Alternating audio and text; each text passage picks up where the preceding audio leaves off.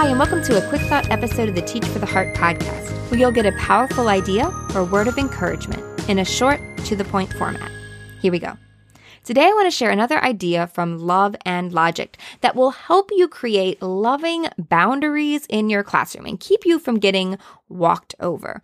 And what it is instead of, not necessarily that you can't do this anymore, but try replacing some of the things that you keep saying the you rules with I statements. Here's what I mean.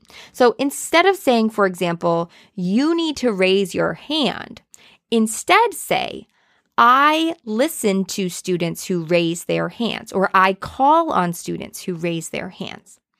Instead of saying, you need to turn your work in on time, say, I give full credit for work that is turned in on time. This is a powerful shift.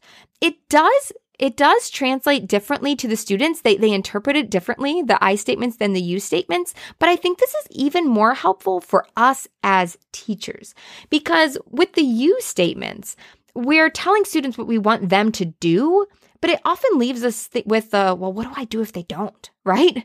Then what? But with the I statements, you're simply telling students what you are going to do, what I am going to do, right? I call on students who raise their hands. That's so simple, but it means I'm not going to call on students who don't raise their hand. So if a student blurts something out, I can simply say, I call on students who raise their hand, and I ignore them until they do so, right? And then if they raise their hand, then I call on them. I award credit for work that is turned in on time. That's really clear. So if someone turns in something late, you say, well, I award credit. I give full credit for students who turn in their work on time. And so that's what you've said. And so then that's what you're going to do, right? I'm going to have to dock this or whatever your policy is. I can't give it full credit because I've said over and over, I give full credit to work that is turned in on time. Try taking some of those things, especially things that you feel like, man, like I struggle to follow through, or I struggle with knowing what to do, and turn them into, from a you statement where you're telling students what to do and then you're left with, what do I do if they don't?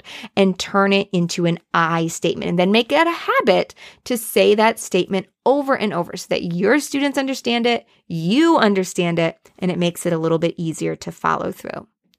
Once again, we'd love to hear how this idea works for you. Share your thoughts in our Facebook group at teachfortheheart.com/Facebook. Thank you guys again so much. I look forward to speaking with you again soon. In the meantime, keep growing, keep trusting. You really are making a difference.